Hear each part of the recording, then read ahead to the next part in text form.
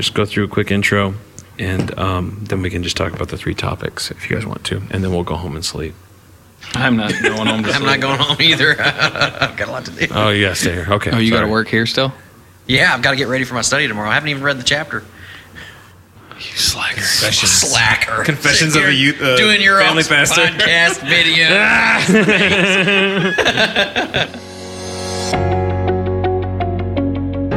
You feel really anxious about right now because you don't know what the future holds. You don't know how this is going to work. Mm-hmm. You don't know what's going on. Well, why do you feel anxious about that? It might be because you have a desire to have absolute control over your life. Yeah. And when you finally find yourself in a situation where you don't have control, that makes you anxious. Mm-hmm. And so that actually is revealing something about you and your heart that you need to deal with. Right.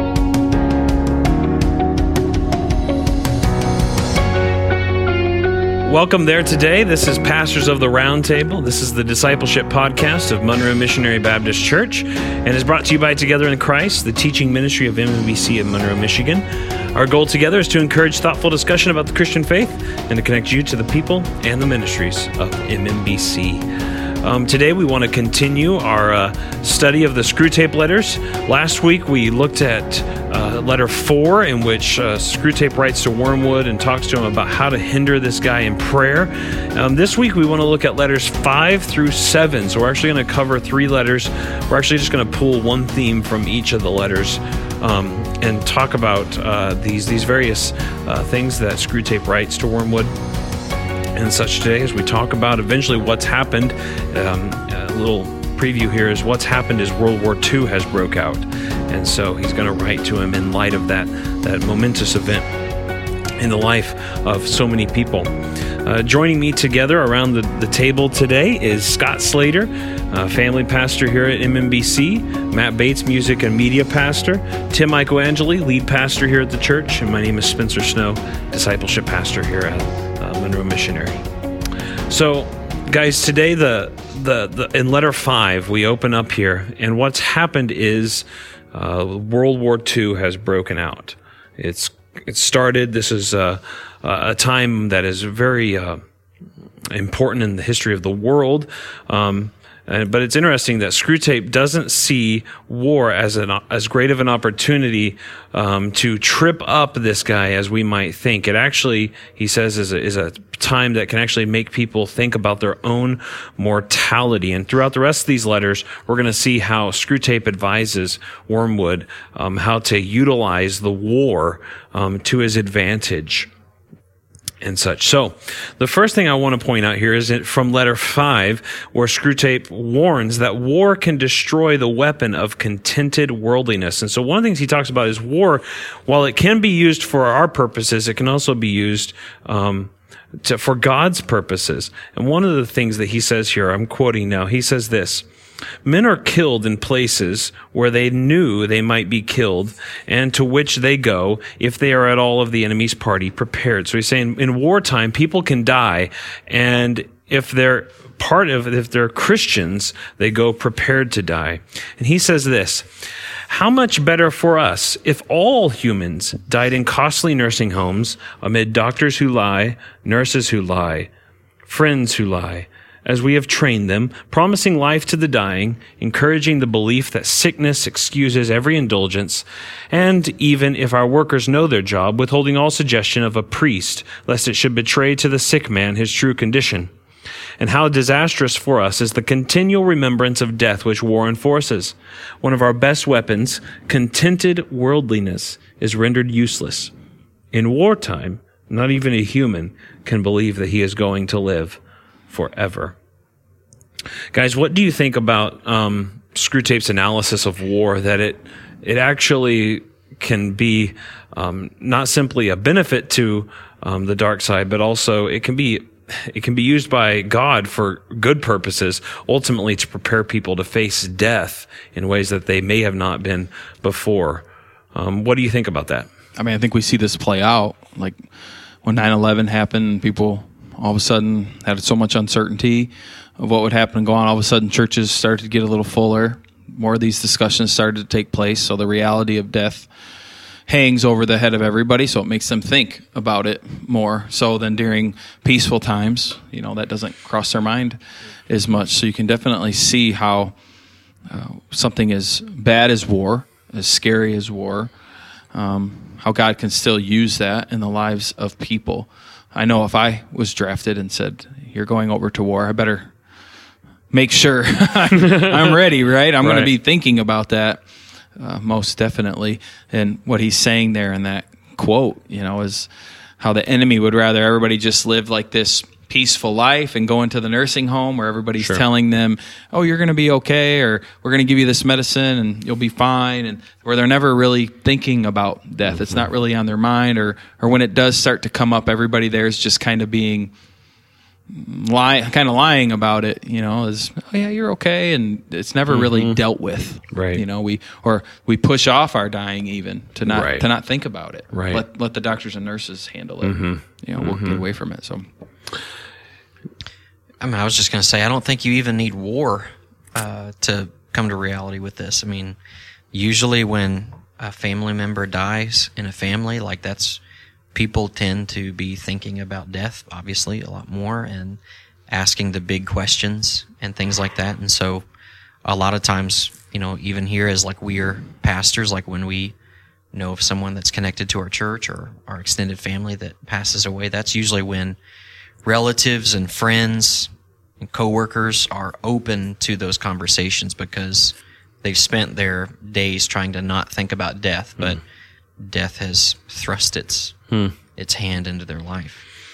Correct. Yeah, I'm not sure that it, he uses the phrase content worldliness, right? Contented? Contented worldliness. But I guess for us, it might be more of a distraction to reality. Death is the reality. It's everything that, every man is going to face death. So it's a very coming reality, and all the things around us are really just kind of distracting us from that. So when we have someone close to us that dies, or when we have an event like 9/11, or even something like coronavirus, COVID-19 or whatever, it really just, it does bring death back to view, but it just brings us to reality. Instead of being distracted, suddenly there's this clarity of, oh man, we have impending death here. Yeah. One of the things that we've done in our society particularly is we've put death away from us. Yeah. In the past, you had to bring the body of your deceased relative into the home, probably. It may even be in your own literal house. Before the podcast, we were talking about, cemeteries. We were talking about, it used to be by the church. Right. So every Sunday when you went to church, you were reminded of the saints, perhaps some of your own family members, maybe even some of your children or parents who died, and you were reminded of mortality. Yeah. What we've done as a society, through various means, is put death as far away from us and make it as hidden and comfortable to us as we possibly can. Yeah. One of the ways that can happen is we put old people away in places that we don't have to see them. And what you can have is you can have churches where it's just full of young millennials, and they don't know how to age well, and they don't know how to die well because they don't come into contact with old Christians. And so likewise, as a society as a whole, we don't know how to deal with death. Even our verbiage and our language we use, people passed away, they passed on, or they passed away.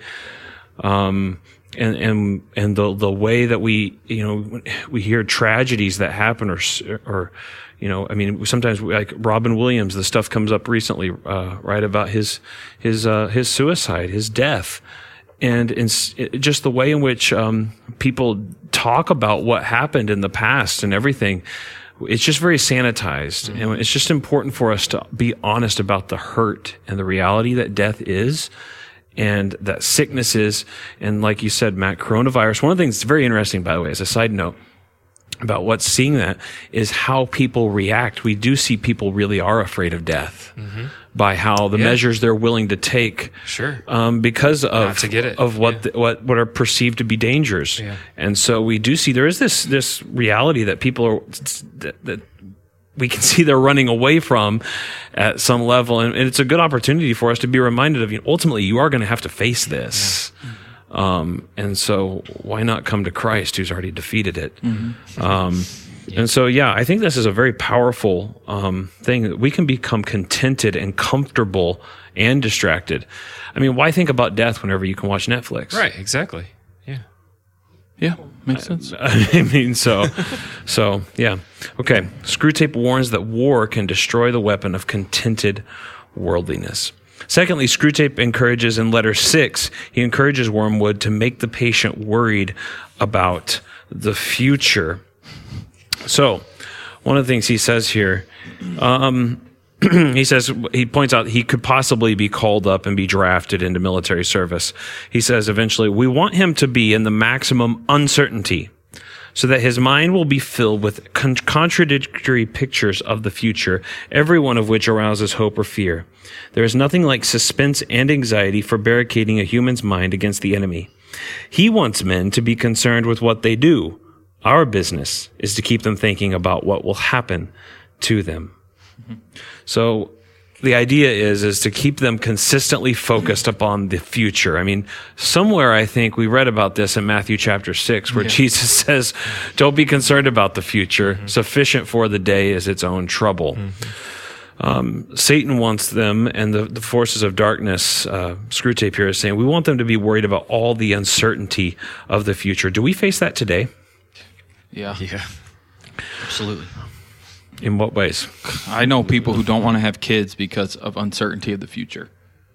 Why would I bring a kid into this world and what they're going to experience and have to go through, and these different things? And regardless of what the Bible says about having kids and having a family and the future, like we talked about, no, it's what they're seeing here and now, and I don't see much hope for the future, just this being scared. I mean, anxiety and depression is so prevalent everywhere. And it's oftentimes fears of what can happen or fears of what's going to happen, or sometimes it's a present reality of something they're going through and what that might mean. Not trying to minimize that, but it's absolutely everywhere, it seems. Right now, everybody's what's going to happen in November. Yeah. And what does that mean? What are the repercussions after? Regardless of who wins the presidency, what's going to happen then after that? There's great fear amongst all kinds of people with that, and we take it even to extremes, right? Like he said, the different scenarios, put all the different scenarios. So there's just all this uncertainty, and we get that thrown at us constantly. If Trump wins the presidency, it's probably going to be civil war.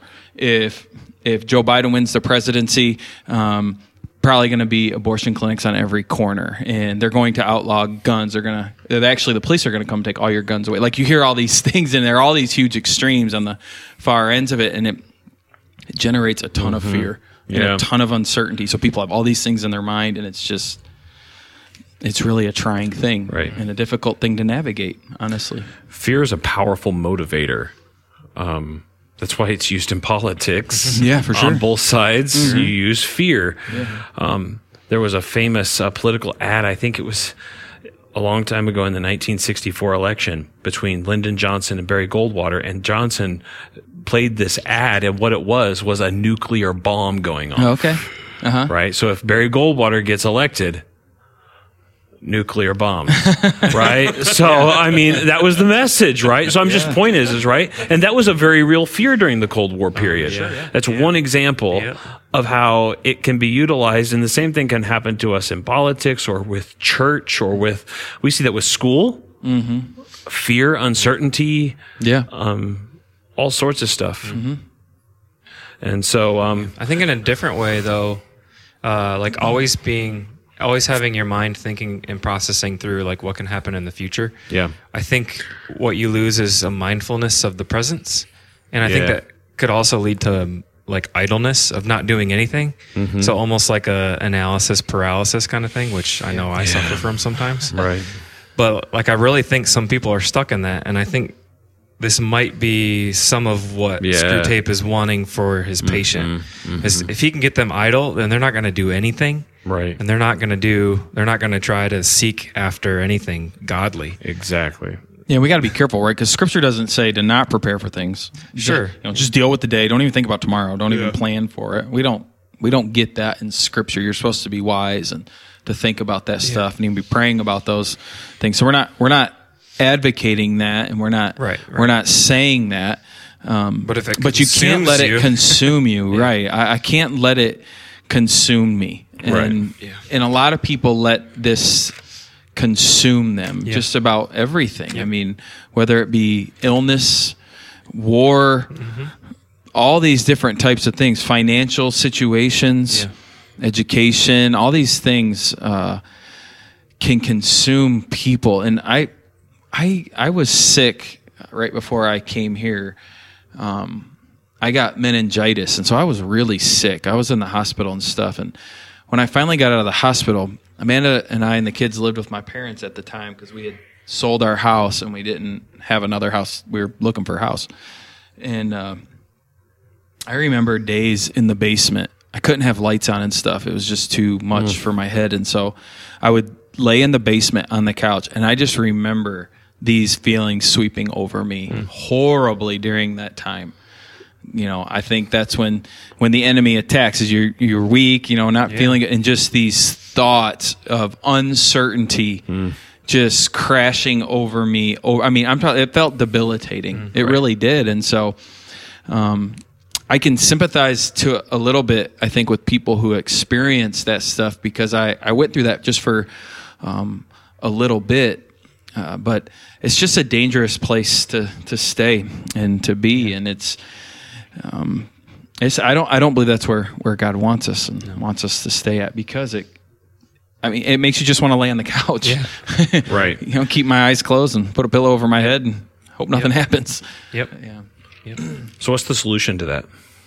I think knowing the truth of God's word. And I found that to be frustrating at times for people as you counsel them who are struggling with that, because,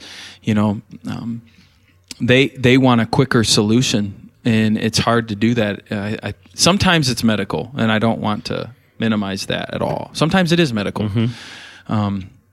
But sometimes it's spiritual, and spiritual things don't always happen at the click of a finger. It takes time of understanding the truth. And so what I would say is, if you're someone who struggles with that, of worrying about the future and worrying about all these things, do not separate yourself from your church family, number one, which seems to be the first thing people do. Do not separate yourself. Do not isolate yourself. Force yourself to be at church, to be under the word of God being preached, of songs being sung. Force yourself to be in situations where you're going to be with people who are not as anxious as you and worried. And be willing to listen to them. And hopefully that you have people in your life who will listen to you, who won't just push you off as a freak who's always scared of things. You don't need them in your life either.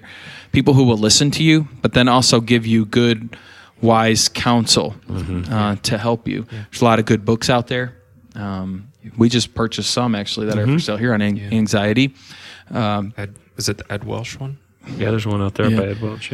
It's a process, and know that you struggle with that. Seek the Lord in those things, and hope and pray that He gets you out of that. And for some, He does. For others, it seems to be a longer process. So, I think. Spencer, you asked. What's the opposite of that? How do we solve that? I think sometimes we stop short of what the true problem is when we feel anxiety about the future. And we think that, I am struggling with anxiety, and we're treating anxiety like it's a thing. But it's not a thing. It's a result of something else, and something that you should try to do that's really hard to do if you disengage from a helpful community like we've already talked about, like your church or your family, is you need to, first of all, ask yourself, why do I feel this way? Why am I so anxious about the future and what I think is coming or what I don't know is coming? Like, for example, you feel really anxious about right now because you don't know what the future holds. You don't know how this is going to work. You don't know what's going on. Well, why do you feel anxious about that?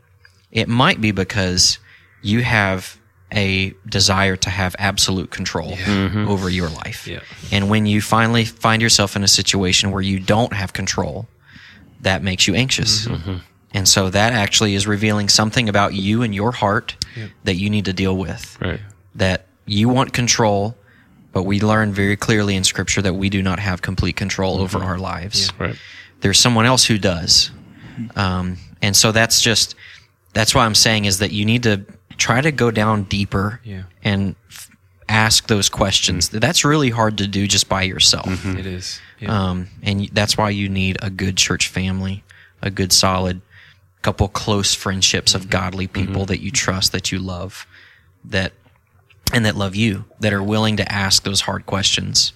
I think sometimes we're most comfortable around people that affirm the way we're feeling, even if the way we're feeling is a bad way to feel. But sometimes what you need the most is people that challenge the way you feel. I don't know if that makes sense. Yeah, no, it does. Remember, for me, one of the times I got anxious was when we first had when our first kid was born, and we'd place him in the crib. Any noise was choking.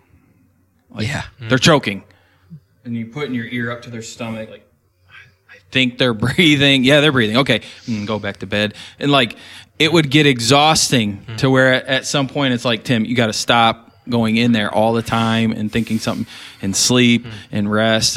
But you would read books about, if you put a blanket in there with them, they're going to die. They're going to hang themselves on the crib. That's what's going to happen. If you got a bumper pad, they're probably going to choke on it somehow. It's going to get in their mouth. Don't put the teddy bear in there. Like, all these books say these things, and you can get so consumed by it.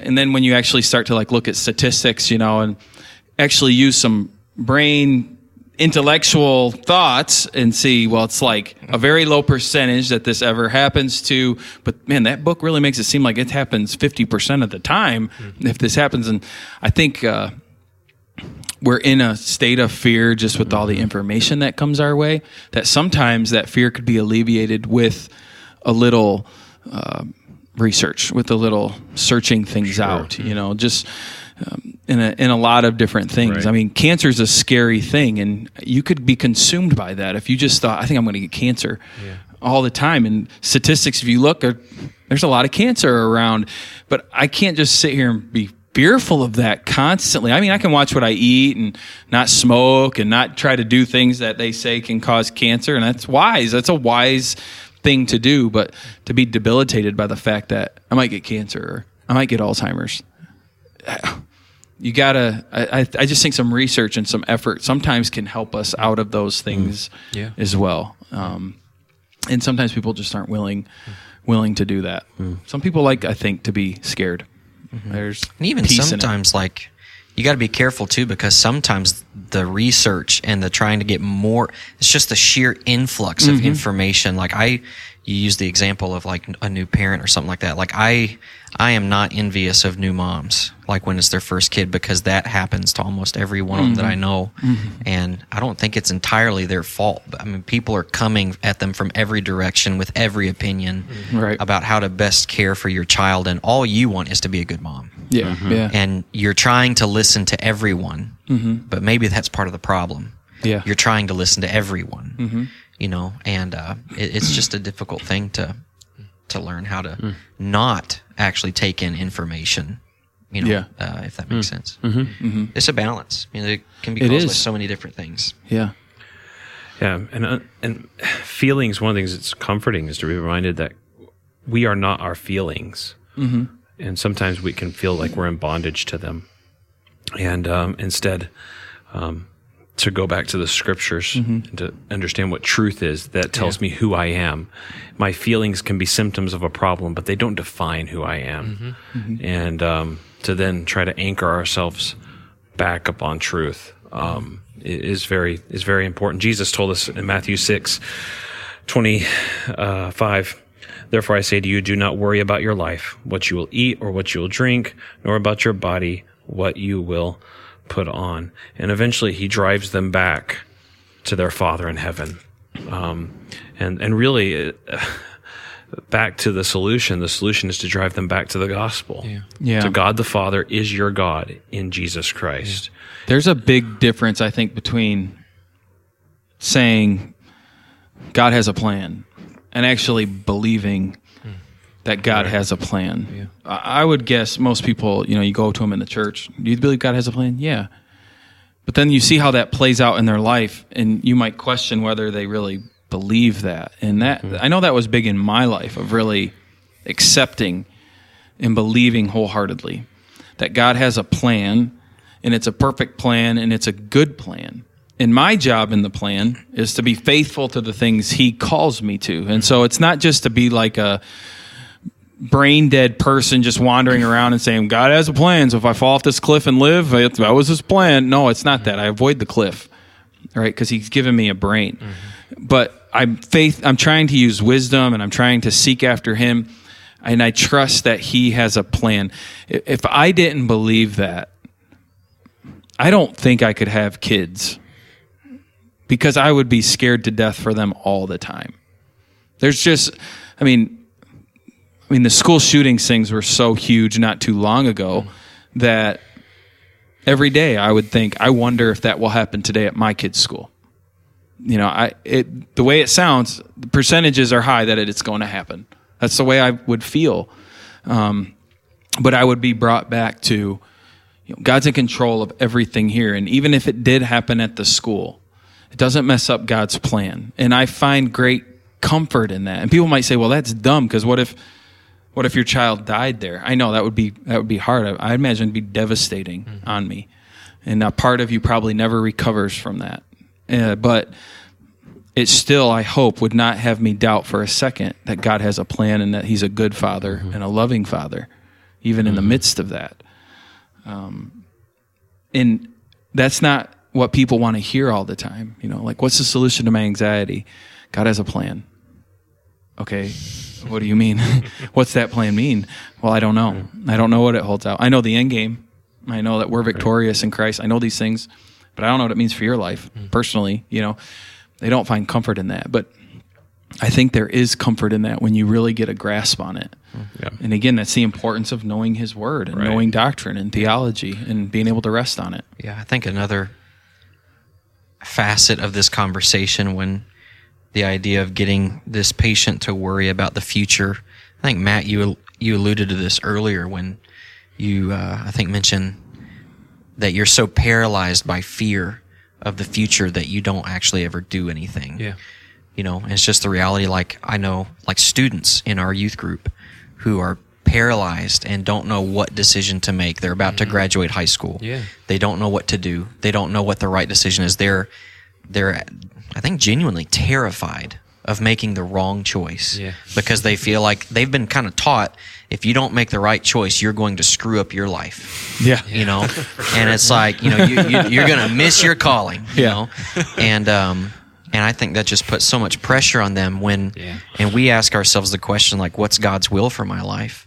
Well, God's will isn't just for your whole life. God's will is for today too. Yeah. And He has communicated things that, like, you should probably do today. Yeah. And like, live holy and blameless. Stuff, like that. I mean, there's things. I just got done in a lesson in James of, people making plans about the future, but not including God in their plans for the future, and thinking about the idea of there are daily things that you can do that are clearly communicated as God's will that you can focus on.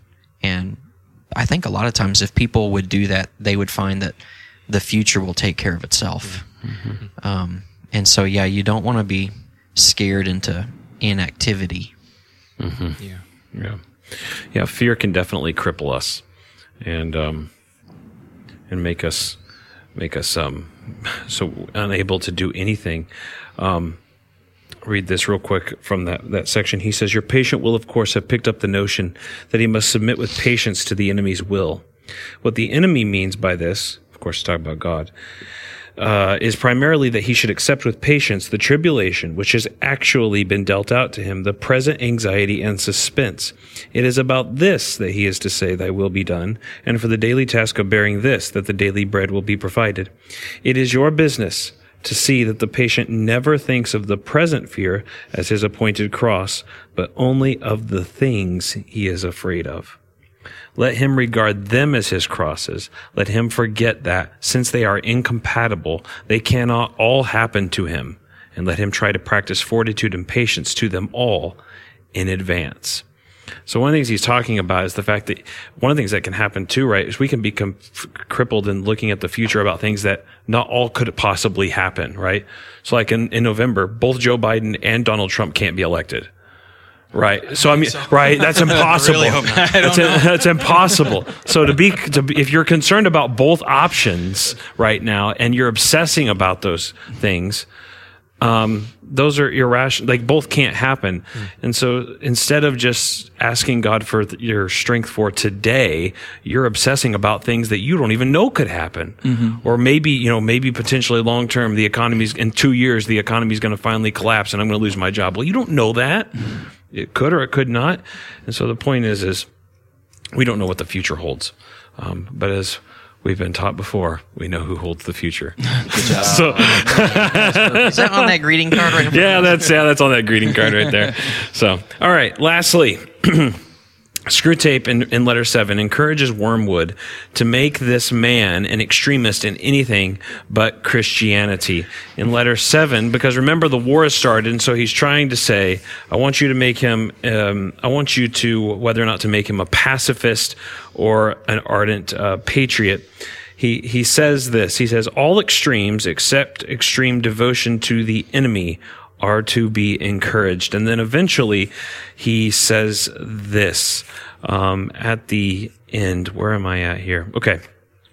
He's talking about whether or not you should make him a pacifist, so against the war, or an ardent patriot, which is just so doggedly supportive of the war. He says this, whichever he adopts, your main task will be the same. Let him begin by treating the patriotism or the pacifism as a part of his religion. Then let him, under the influence of partisan spirit, come to regard it as the most important part. Then quietly and gradually nurse him onto the stage at which the religion becomes merely part of, quote, the cause, in which Christianity is valued chiefly because of the excellent arguments it can produce in favor of the British war effort or of pacifism. The attitude which you want to guard against is that in which temporal affairs are treated primarily as material for obedience. Once you have made the world an end and faith a means, you have almost won your man, and it makes very little difference what kind of worldly end he is pursuing. Provided that meetings, pamphlets, policies, movements, causes, and crusades matter more to him than prayers and sacraments and charity, he is ours. And the more religious on those terms, the more securely ours.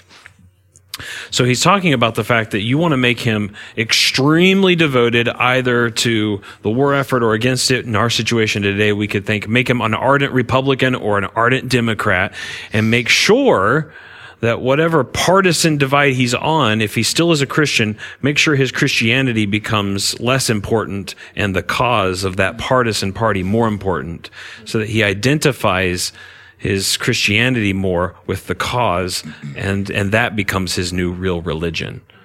Is that a problem in our current situation? No, I don't think so. I mean, I haven't seen this at all. No, yeah. I don't know. All right, let's move on. Let's move on now. Yeah. Yeah, I mean, like there's some that I think, would, whatever side of the aisle you're on, they would look at a person that would identify as a different political affiliation and genuinely question whether or not they were a Christian.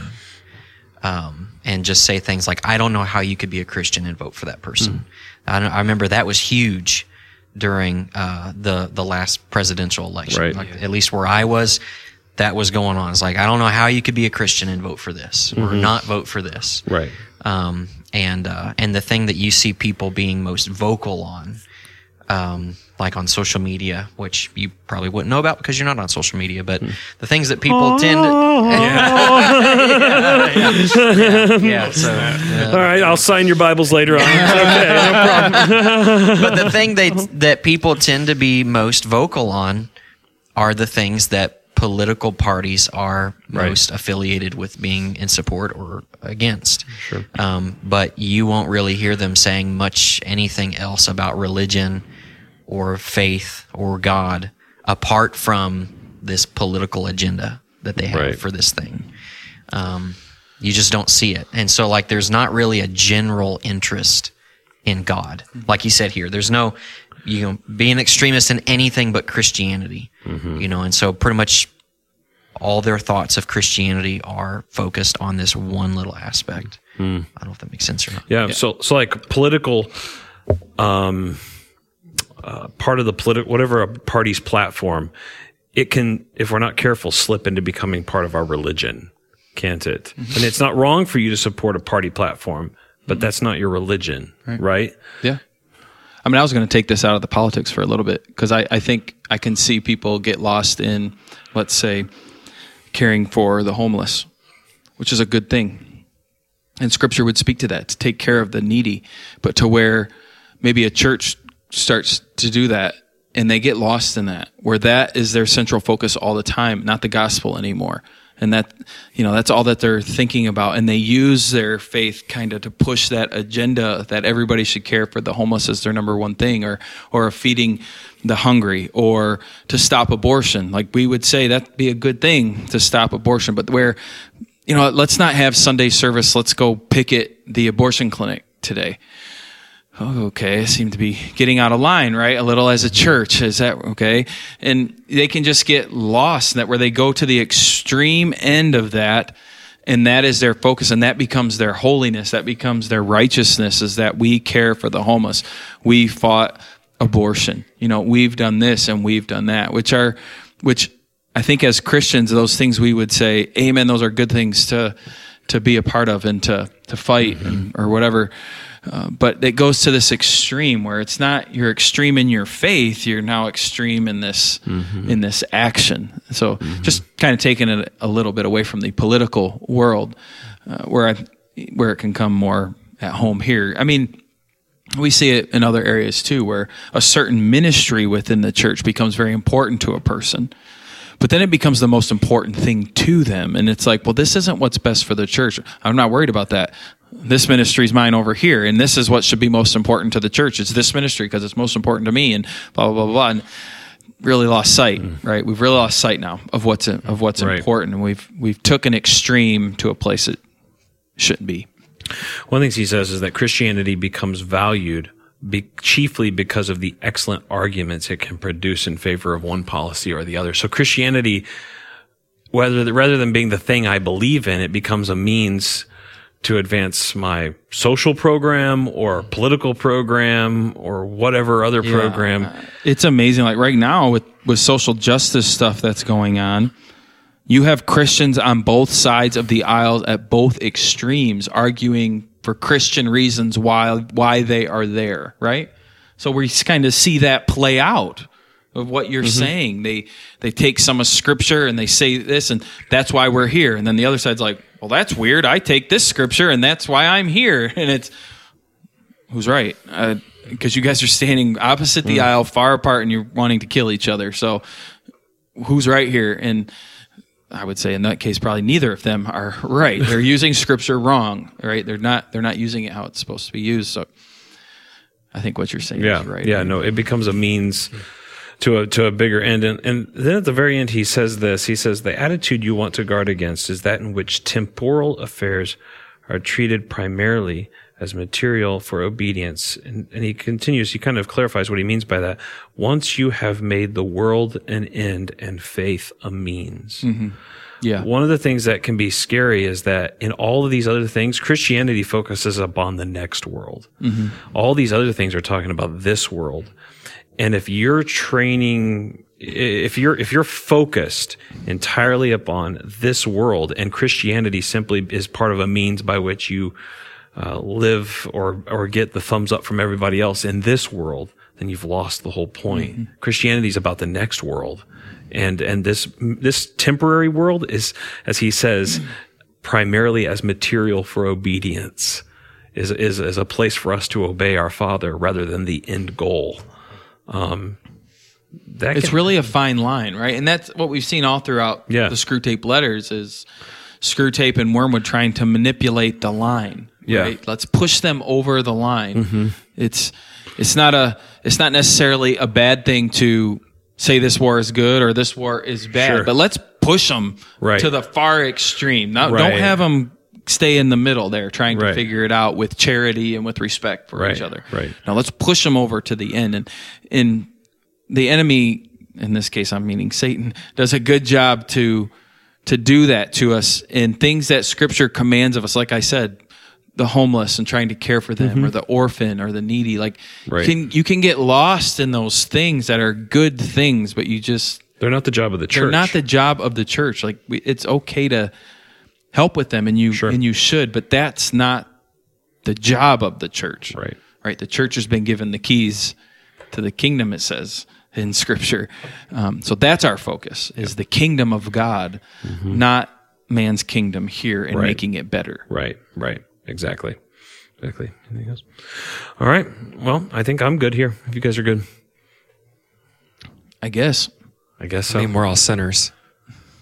What's our plans with Screw Thanks, Tape? man. What's Really our plans with appreciate Screw that. Tape letters? Spencer, do you have one? I'm not trying to put you on the spot, but like this time we did 3 letters. Are you planning Yeah. on to keep skipping through? Because I know there's a lot of Yeah, chapters.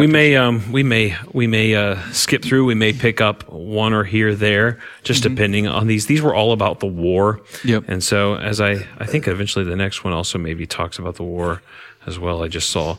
But Do you want to talk about our thoughts that we've talked about today a little bit upcoming? Scott? Yeah, one of the things that we've thought about, just in terms, I mean, there's 30-something chapters in the Screw Tape letters. I haven't counted them all. 31, I think. But is just trying to break up the Screw Tape letters a little bit, to have a series or a sub-series focusing on issues that we might experience in marriage or in the family in terms of parenting. And so what we're hoping to do, I think, sometime soon is to start having some episodes intermittent that might deal with issues related to marriage or raising kids and some of the particular challenges we face there. And so, You talked about maybe having people writing questions concerning that. Yeah. So, I mean, what we're hoping to do is cover some foundational things first, of just in general how we should view parenting, how we should view marriage, and how that works for a Christian. But when we sat down to write down what would be some good topics to talk about or to think about for marriage or parenting, the list is literally as long as you could possibly make it. I mean, there's so many different situations that could come up. So it's almost impossible for us to determine which would be more helpful to who. So if somebody has specific questions or challenges or whatever, it could be in your marriage, it could be in a friend's marriage, or your parenting, or another person you know is parenting. Like, we don't have to say who submitted what question or whatnot. Mm-hmm. Like, we really want to hear that, because we want to be helpful. We want to be practical. We want to bring you to the Word and give people helpful, sound advice from Scripture. So, and just us as parents and married men to talk about that and what that looks like for us. So if you have specific questions, make sure you email them to Spencer. Oh, wow. You're actually encouraging people to do that. Yeah. That's good. What's your email again? ssnow@mmbconline.org. Good job, man. Thank you. Yeah, I finally got it. So, all right. Well, very good. Thank you, brother. We look forward to doing that. Look forward to hearing from you and your questions and thoughts about that. And hopefully it'll be a good series for us as we go forward on it. Okay. Thank you so much for listening to us, guys. We hope it's been beneficial to you. And we hope you have a good rest of your day. Take care. God bless.